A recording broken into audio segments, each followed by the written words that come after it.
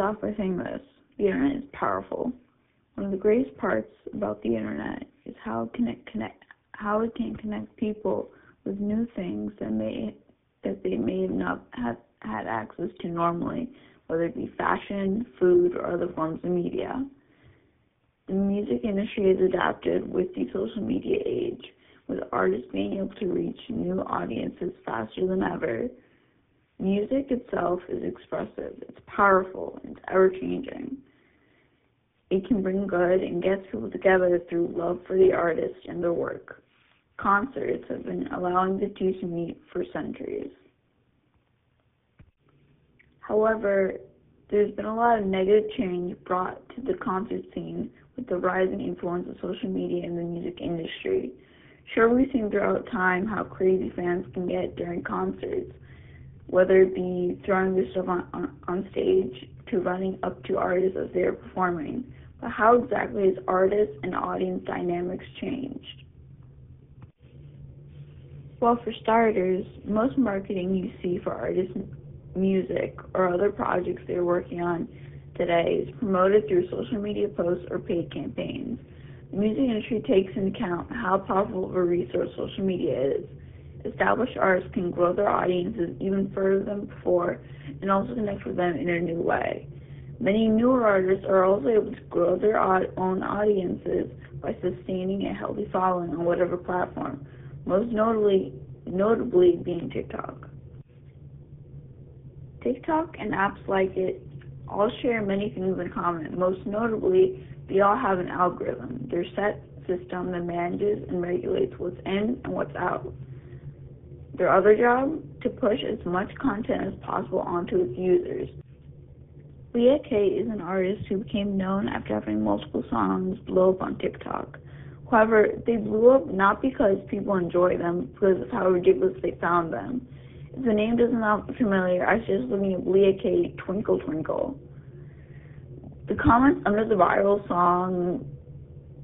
song's music video are brutal, ranging from ones like, "Please play this at my funeral. I want everyone to be jealous of me being the one in the casket." Sarcastic ones like, "Don't listen to these haters. This song is amazing. My cousin was paralyzed from the waist down and had to use a wheelchair to get around, but this song gave him the strength to stand up and turn it off."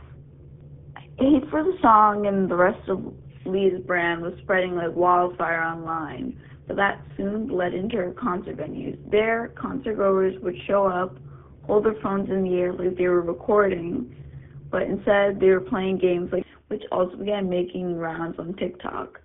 Leah later commented, saying she's been able to find a silver lining to the situation and make light of it, but still finds it crazy how something like this could happen. But it's been happening.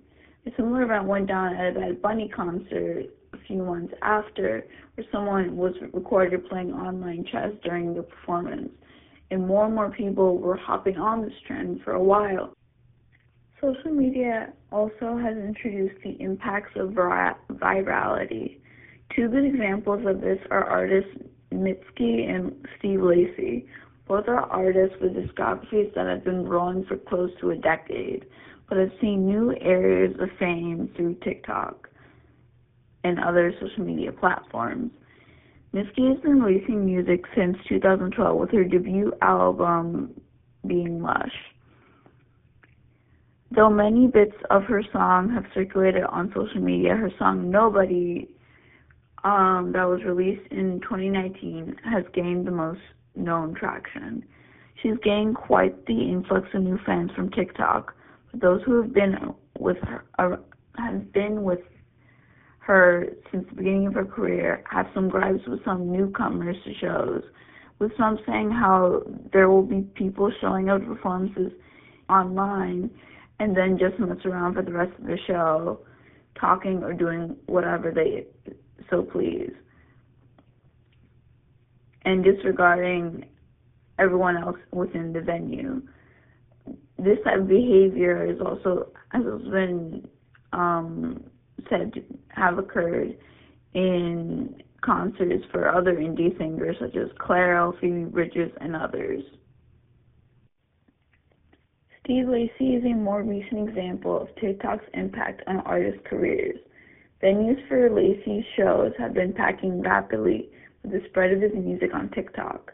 More specifically, his song Bad Habit that rose quickly to the top of the charts. The problem? Only a portion of the chorus that was gaining the most attention was what was circulating online. Thus, what was all that people were looking for when coming to these concerts. Some of these fans would then show up, sing along to that part from the trend, and just do whatever the rest of the concert because they did not know any other song that he was performing. And though this may not be a massive problem from one perspective, for artists, it is really disparaging having people only know you or show up for you at your concert just based on a few seconds of your work that was from a trend. Steve Lacy outrightly got upset that people were only showing up just to listen to a 50-second bit from one of his songs and not even cared to know about anything else he would be performing. With clips of him joking about his frustration surfacing, though there was also a case where Steve became genuinely frustrated at a fan and had taken her camera and smashed it, which caused fans to be in an uproar. I don't know what I did coming. Might be something, might leave my nose on it. I just know, she don't want to leave. Hey, don't you give me a visa. All right, good night, you guys. Can you say hi to my mom? Can you be quiet? The way nobody sang the next verse embarrassing as.